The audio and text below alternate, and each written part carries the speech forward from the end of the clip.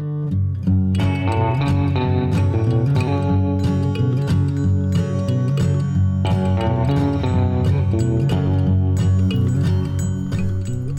to the Collect Call. This podcast is an offering of the Acts 8 movement, proclaiming resurrection in the Episcopal Church. My name's Holly Powell, and I'm a layperson and a member of Christ Church Cathedral in Lexington, Kentucky. And I'm Brendan O'Sullivan Hale, and I am also a layperson, and I'm a member of the Episcopal Church of All Saints in Indianapolis, Indiana. Holly, can you hear the helicopter outside my window? No, are they coming for us? Probably. Huh. I don't know. Maybe it won't come through on the recording, but it's kind of loud. Huh, I can't hear it from here. Yeah. I can see it on my Audacity. Interesting. Yeah. Anyway. I used to live near a prison. Yeah. Not super near, but close enough that whenever somebody would walk away, because it was like a minimum security, there would be helicopters, so I just got used to the sound of them. Right. And then when I moved here, I was like, wow, it's really quiet here. Oh. Well, anyway, this show is not about helicopters, but it is about the intersection of liturgy and life, as seen through the lens of the collects in the Book of Common Prayer. Now, collect is kind of a funny-sounding word, but it's spelled like collect, as in you might collect cosmetics made from pumice, including Anvil pumice soap, Volcano foot mask, Biotherm body sculptor, and the creative 4-in-1 foot rubbing stone foot. So it's shaped like a foot? No, it's not. Oh. Well then, Yeah. what? What? I think I'll have to tweet a picture of this. Yeah. It appears to be pitched to like Chinese foot massage places, and the product is named in sort of broken English. Oh, okay. But it's got like a pumice stone on it, and it has a brush, and it's got, I don't know, some other pedicure stuff. Intriguing. Yeah. And why, Brendan? Why would we be collecting things about pumice this week? Well, we would be doing that because pumice is essentially cooled down volcanic ash. Actually, I don't think that's technically correct. I think it's the hardened lava. But close enough. We're talking about Ash Wednesday this week. Yes, we are. And yeah. Well, we did talk about Ash Wednesday last year. We did. The episode last year, we were talking about the collect of the day. But there actually is a second collect that shows up in the service, which is used right before the imposition of the ashes. That's the one we're going to read today. Is this a collect or is it a prayer? It is written in the collect form. So we do have an attribution, we have a petition, and we have a mediation. Although, interestingly, the mediation leaves out the Holy Spirit. So this is just about God the Father and God the Son, and the Spirit is off doing something else, probably. Yeah, he's like busy that day or whatever. Yeah. Yeah, I was curious about that. I thought it was a collect as well, but in the prayer book, it clearly calls it a prayer. Right, so collect is just a subset of prayer. I guess they probably didn't want to say it was a collect in order to avoid confusion with the collect of the day, maybe? Maybe. Who could say? Yeah. Well, anyway, should we read it? Yeah. Okay. It's on page 265 of your Book of Common Prayer. Almighty God, you have created us out of the dust of the earth. Grant that these ashes may be to us a sign of our mortality and penitence, that we may remember that it is only by your gracious gift that we are given everlasting life. Through Jesus Christ, our Savior. Amen. Amen. So this collect comes at the point in the service where you are post-sermon after the invitation to observe a Holy Lent, which is, interestingly, one of my favorite parts of this liturgy. And then this prayer is said right before the imposition of ashes. This is actually an optional point of the service, which I find kind of fascinating because the service is called Ash Wednesday, but the whole business of the ashes is entirely optional. Yeah, I noticed that. I've never noticed that before until I was looking at the prayer book before we recorded that, and I saw, so the way you can tell if something is optional is there's a little line in the left margin. Right. And that denotes optionality. And I was like, what? Have you ever been to an Ash Wednesday service where they didn't impose ashes? Not me, but I'd be interested to know if any of our listeners have. I guess I can say when I was attending the Methodist church, I went to a church here in town for a few months in college right before I graduated. Have I ever told this story about this church and what ended up happening there? I don't think so. So it was a Methodist church that was in walking distance from my apartment, which is why I liked it. But also it was very liturgical, more so than any other church I'd ever attended. And I kind of really dug it. The priest or the preacher or whatever seemed to be very into observing the liturgical calendar. And they actually had an Ash Wednesday service, which I had never been to before, as the other Methodist churches I'd attended hadn't done that. But at that service, he went through the whole thing, but you didn't have to come forward and obtain ashes, which I guess you don't have to in the Episcopal Church as well. Yeah.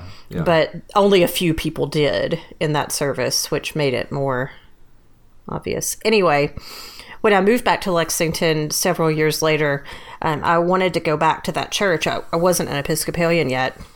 And I found that the preacher was no longer there because he had left the Methodist church to become a Catholic, and because he was married with children, couldn't become a priest in the Catholic Church, but was, and I think still is, like the family and youth minister for the largest Catholic church here in town. Huh. So I found it interesting that even though we both ended up following our liturgical interest in different directions.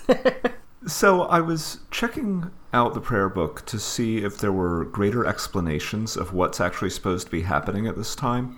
But the prayer book actually has very little in the way of instructions in this service. Like, if you look at the Palm Sunday service, which is right after this, there are a few paragraphs suggesting how you ought to approach the service.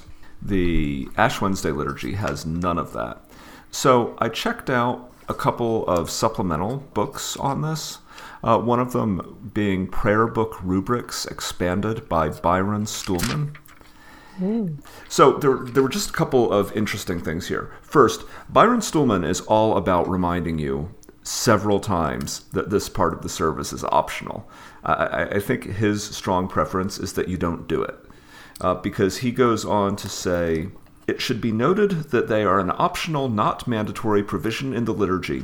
Those who pay heed to the gospel for the day may wish to omit their use or provide basins and towels for worshipers to remove them after the service. Huh.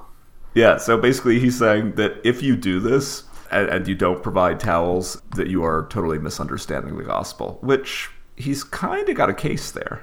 Yeah, I've always found the gospel, and to be clear to our listeners, the gospel in this case is Matthew 6, verses 1 through 6, and then 16 through 21. I've always found it an interesting thing to hear right before getting ashes put on your head, as this is Jesus's infamous, ranty, angry speech about... when you're fasting, don't go out and let everyone know that you're fasting and look miserable, but because they have received their reward by getting attention, but look normal and act happy, and that way you know that you're doing it for the right reasons. Right. So anyway, Stuhlman notes that, if you must do this, the ashes are traditionally made by burning last year's palms. But I did check another book that's a little bit more, how should I say it? A little bit more on board with the ashes. This is A Priest's Handbook by Dennis Michno. And so he says this about the preparation of the ashes. There are 5 steps to this, apparently. Step 1. Ask the people of your parish to bring in their palms from last year. Oh, sure. Sure. Step 2. These will naturally be quite dry and should be burned in a safe container outside. They will burn quite easily and furiously.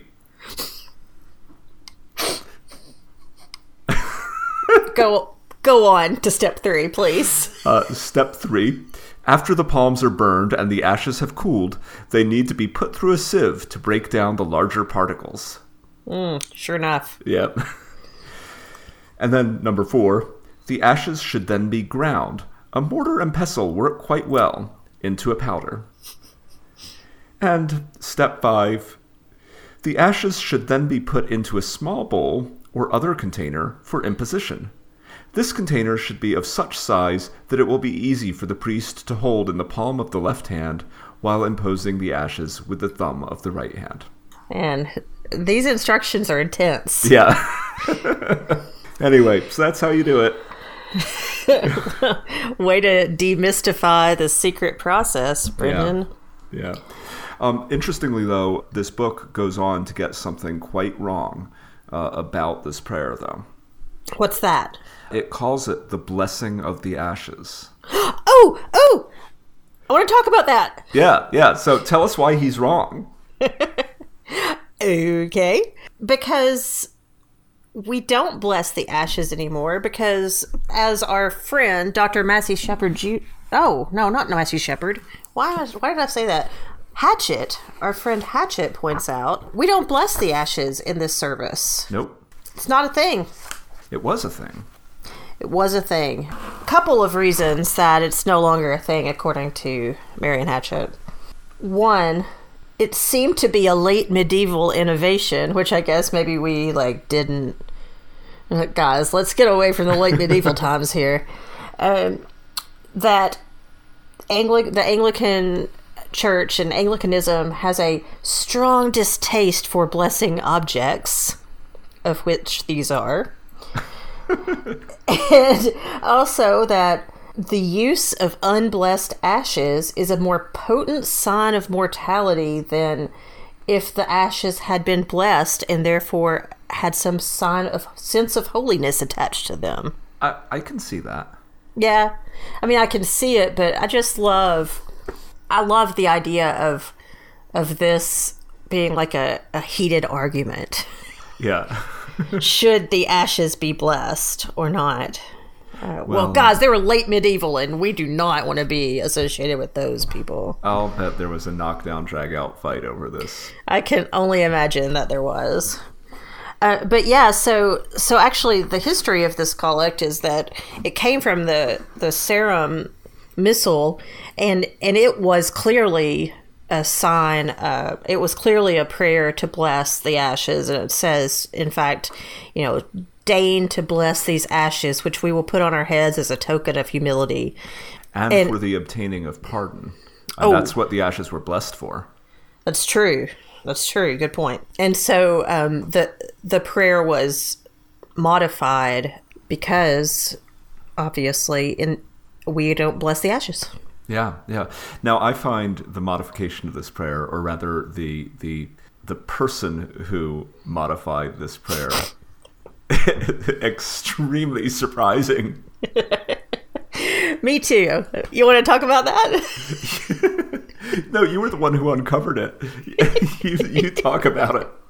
Okay. The version of this prayer that we currently have, that we read earlier and have not yet talked about, was composed by Captain Howard Galley, Galley, a good name for a captain. Yeah.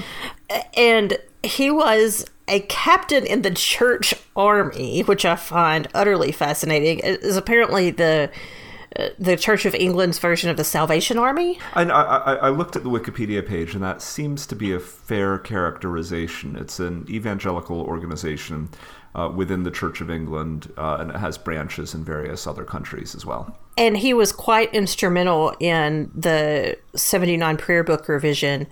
And his best known work is that he was the composer of Brendan's favorite Eucharistic Prayer C. It's fascinating to me that we haven't come across his name before, because doing some research, it seems like he wrote a lot of this prayer book. I do not remember seeing his name, but maybe he didn't have much of a hand in the collects, and he was doing other stuff. That's true. That is true. Because this isn't one of the listed collects. Okay, now I can hear sirens. Yeah. That's downtown living. Bad boys, what you gonna do?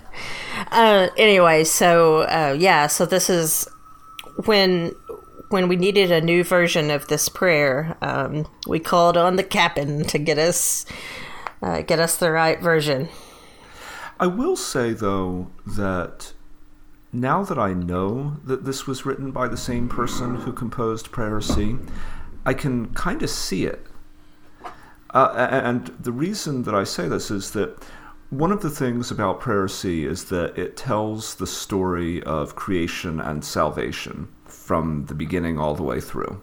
Mm-hmm. And this collect actually does it in a much more abbreviated way, because he recalls that you have created us out of the dust of the earth. So that's early on in Genesis that we see that. And then he asks that the ashes may be to us a sign of our mortality and penitence. So he is both observing humanity's fall and need for repentance there.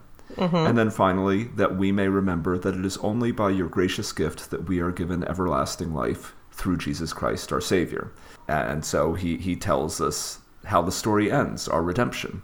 So it's kind of a very neatly packaged form of the Christian story with an emphasis on dust. That is really well put, Brendan. I hadn't thought about that before, but you're exactly right. I knew I liked this prayer for a reason. It's a good prayer. Yeah. I'm going to give it an A. Maybe even an A+. It's really nice. I'm going to give it an A. I wouldn't, you know me, I do have some minimal desire for a little bit more evocative language, but I think on Ash Wednesday, which is a day of penitence and of what is it a day of? Well, penitence is fair enough. It's simple. It's to the point. It's great. Yeah, well, and now at this point, I am going to completely disagree with Byron Stuhlman, who is all about this section of the service being optional, because this collect is really excellent.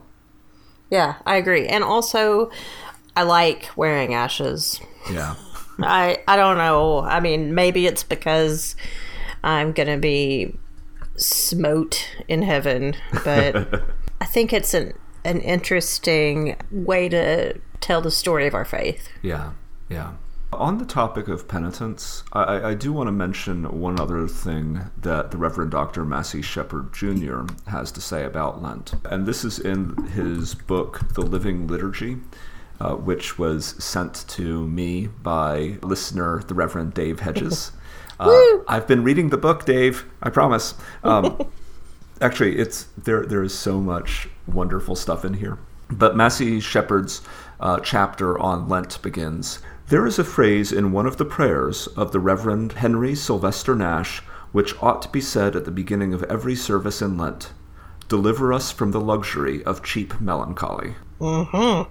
Shepherd goes on to say, how many of our Lenten devotions would survive that searching deprecation? He goes on to talk about the mood of Lent is that we need to see penitence as a means to an end and not be sad and penitential for its own sake. I think that is so interesting and such a good point. Yeah. It's not about cheap melancholy. Right, and Shepherd would argue that it's about preparing ourselves for the joy of the resurrection. Yeah. So, anyway. I'm really worried about you, Brendan. All these helicopters and sirens. Hang on, I'm going to look out the window here. No, I can't see them. I live 1 block away from one of the major thoroughfares in town. Got it. So it just, that's the way it is. But yeah, okay. There's a lot going on. Yeah. All right. Was there anything else we want to say about this prayer or about the Ash Wednesday in particular? No, I think I'm good. Okay. You know what that means. It's time for the Twitter challenge. It's time! All right. Go first. All right. We confess to you and to one another a taste for luxury, caviar, bonbons, lavish bottles of wine, and cheap melancholy. Hashtag Ash Wednesday. Very well done. Very well done. I struck a somber note on this somber day by lifting verbatim a piece of one of my favorite parts of this liturgy, the Litany of Penitence, which I can never say right. Penitence. The Litany of Penitence. Okay, here we go. Restore us, O Lord, and let your anger depart from us. Favorably hear us, for your mercy is great. Hashtag Ash Wednesday. That's great. There's a lot of good stuff in this service. We got that. We got Psalm 51. I know. We got this excellent little collect. We got basins and washcloths at the ready. Well, if you would like to tweet us about your Ash Wednesday experience, why it's cool or not cool to put ashes on your head and walk around all day long, you can find us on Twitter at The Collect Call, or if you're not a tweeter, you can email us at thecollectcall@acts8, that's the number 8, movement.org. Our parent organization is the Acts 8 Movement, which you can find on the web at acts8movement.org or on Facebook or Twitter at Acts8Movement. Our music is Let All Mortal Flesh Keep Silence by Aaron DeVries, which is distributed under a Creative Commons license, and you can find more of Aaron's music at badgerland.bandcamp.com. And join us next week when we will be talking about a collect for aid against perils. Cool. Dun dun dun. Flesh keep silence, and with fear and trembling stand. Ponder nothing earthly minded, for with blessing in his hand, Christ our God to earth descended, our full homage to